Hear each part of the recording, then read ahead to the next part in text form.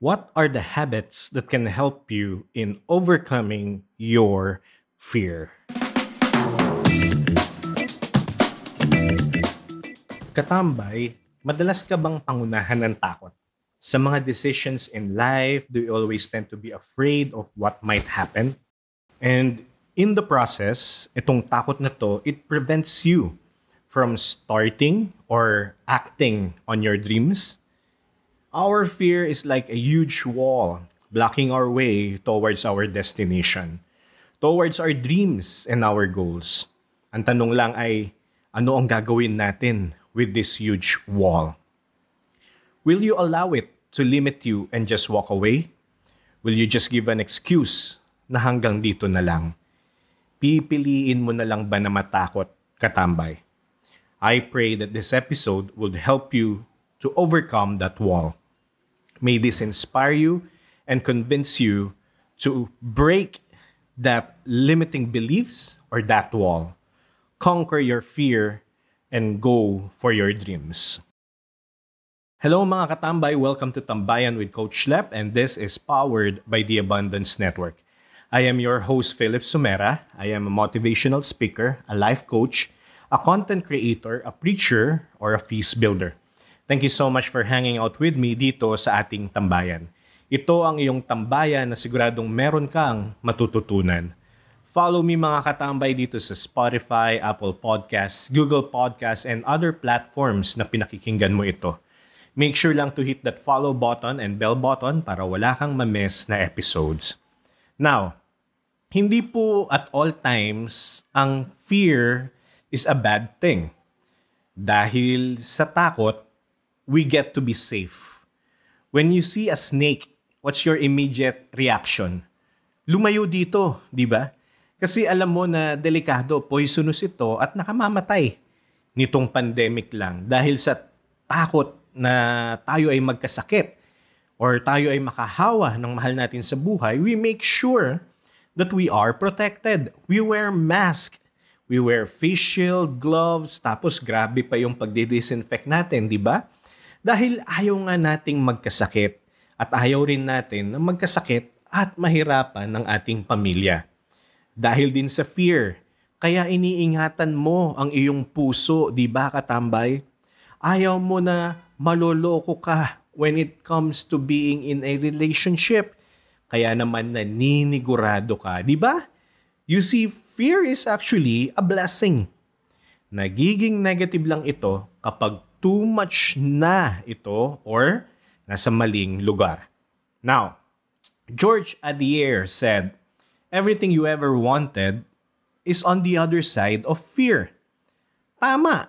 Tama, di ba, katambay? So, what I want you to do now is to think of the things na kinakatakutan mo ngayon. Sige, write it down. Make a list, okay? Tapos, right below, yung sagot sa tanong na ito. What do you think will happen if hindi ka natatakot dito? Okay, kung may lista ka ng mga takot mo, right below that fear, no, ng kinakatakutan mo, what if hindi ka natatakot dito, no? Asan ka kaya ngayon? Alright? Sino ka kaya ngayon? Di ba, katambay? Okay, as you do this activity, huwag kang mag-justify, katambay, ha? Isulat mo lang. After mong gawin ito, I need you to reflect on your answers. Katambay, yan ang namimiss mo or hindi mo may experience or ma-achieve if mananatili kang natatakot. Ang ganda nung acronym na nakita ko sa internet about fear. Ang sabi doon na FEAR, False Evidence Appearing Real. Kaya nga napakahirap ng mapangunahan tayo ng takot.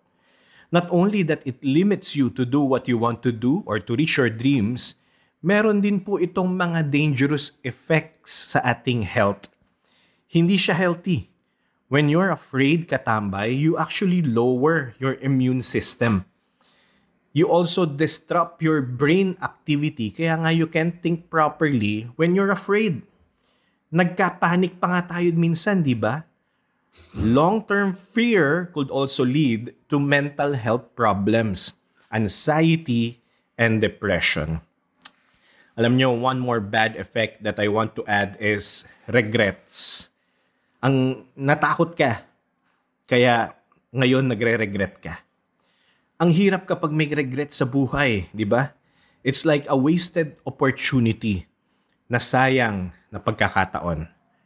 Watch out katambay dahil baka itong mga kinakatakutan mo ngayon ay nagiging habit mo na. Nagiging part na ng buhay mo. Nakasanayan mo nang gawin ang mga ito. I really hope that this episode will set you free from your limiting beliefs and set you free sa mga kinakatakutan mo. What I will do now is to give you habits that can help you overcome your fear. So after you listen to this episode reflect and just start doing these habits, no? You could begin by just getting one na sa tingin mo ay sobrang makakatulong sa iyo. Now, let's begin. First, prepare. Benjamin Franklin said, "When you fail to prepare, you prepare to fail." Napaka-importante po ang handa ka. Napapansin nyo ba na ang mga schools, companies, establishments ay merong mga fire drills and earthquake drills?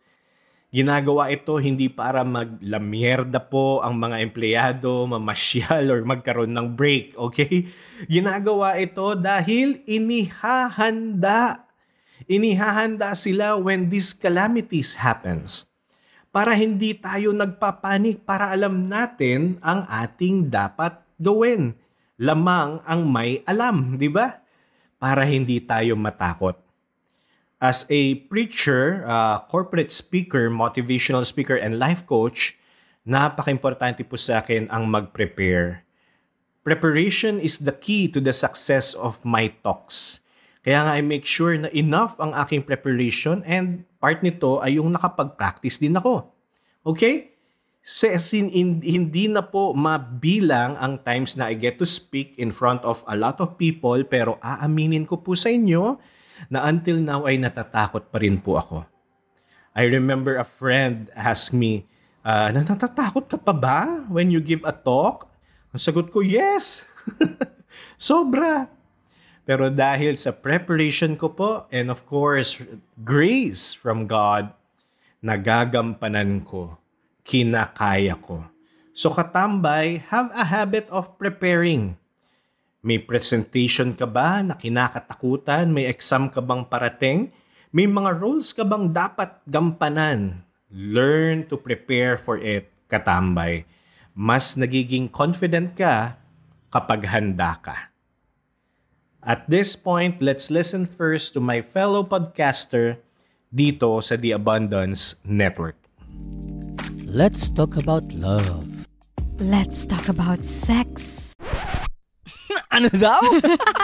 Let's talk about married life. Let's talk about family life. Bahay muna bago kapitbahay. Pag-usapan bago pag-awayan. Welcome to Love Connect Podcast with The Kosho! We are Drews and Love Kosho. Join us for real-life conversations that can help you stay connected to your spouse and loved ones because Love Connects, powered by The Abundance Network. All right, let's continue. Number 2. Be grateful and think positively. One way to overcome fear is to have a habit of being grateful. You see, an attitude of gratitude attracts blessings.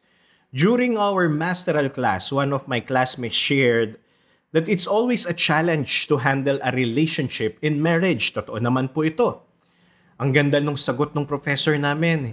He shifted the statement by saying, it's not a challenge. It's an opportunity. Galing nun.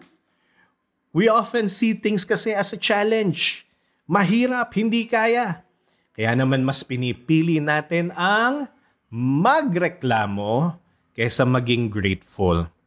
What if the things that you're facing are actually opportunity for you to grow, for you to learn? So instead of entertaining fear, see it as an opportunity and see it as a blessing. Activity tayo. Write down again kung ano ang mga kinakatakutan mo. Think about it. If hindi ka makasulat, kahit isa lang muna. And then isipin mo or write it down. Ano yung mga opportunities na ito? Ano yung mga opportunities na pwedeng ibigay nito sa'yo for you to grow? And yung mga bagay na pwede mong matutunan. Sulat mo yung sagot, think about it, and then ilagay mo rin ano yung mga reward and blessings that you will get kung hindi ka matatakot dito. With this, makikita mo yung mga positive things that you could get, and also in the process, be grateful for the opportunity that is given to you. Nagiging mas matimbang ngayon ang pagiging grateful mo kesa sa natatakot ka. Right? Number 3, acknowledge that you can't please everybody. Most of the time, we tend to overthink, worry, and be afraid of what others would say or think. Naku, ano kaya ang iisipin nila sa akin? Naku, ano kaya ang sasabihin nila sa akin? Ganito ka ba katambay? Kaya naman ang tendency mo ay, wag na lang, hindi mo na gagawin. Iba na lang. Katambay, may mga tao talaga that you can't please. And that's okay. Hindi mo naman po role sa buhay ang i-please sila. One day, naalala ko, I was invited to give a talk sa feast ni Brother Audie and Brother Bo. If you're not familiar po sa feast, ito po ay prayer gathering ng aming community na Light of Jesus Family. And yung kila Brother Bo at kay Brother Audie po is every Sunday sa PICC, 8:30 a.m. No? And ang daming uma-attend dito eh. Okay? So nung naimbitahan po akong magbigay ng talk, no? Hesitant ako na tanggapin yung invite. Dahil ang naisip ko kagad, hala, ano kayang sasabihin ni Brother Bo sa talk ko? Dahil makikinig siya, nandoon siya, present siya. Makikinig din yung mga leaders na iniidolo ko. Ano kayang iisipin nila? Ano kayang sasabihin nila? Wag na lang kaya. What convinced me to push through with the invite is yung ibang a-attend. Sabi ko sa sarili ko, hindi lang naman sila yung a-attend at makikinig sa akin. So, I treated it as an opportunity to bless others. Ayan ha. Yung related, yung kaninang sinabi ko. Sabi ko sa sarili ko noon na I may not be as good as Brother Bo, pero if God called me to do this, may plano siya. So I gave the talk, preached my heart out. And alam niyo ang ending, si Brother Bo pa ang unang nagpasalamat sa akin dahil sa message ko. Grabe, di ba? Problema nga lang kasi we tend to think that, kailangan ma-please ko siya, kailangan magustuhan nila. Hindi ganun ang buhay, katambay. Kaya ang tendency natatakot tayo. Right? Number 4, believe that there's a lesson in failing. I love this. I so love this habit na dapat ay matutunan natin. One of our greatest fear is to fail. Tama o tama? Kaya hindi mo ginawa, kaya hindi mo sinubukan ay dahil natatakot kang mag-fail. But the thing is, there are a lot of lessons that we could learn in failing. May mga mahahalagang lessons na binibigay ang failing kaysa sa pagiging successful. So it's really important for you to redefine failure. Normally kasi we tend to think that when we fail, game over na.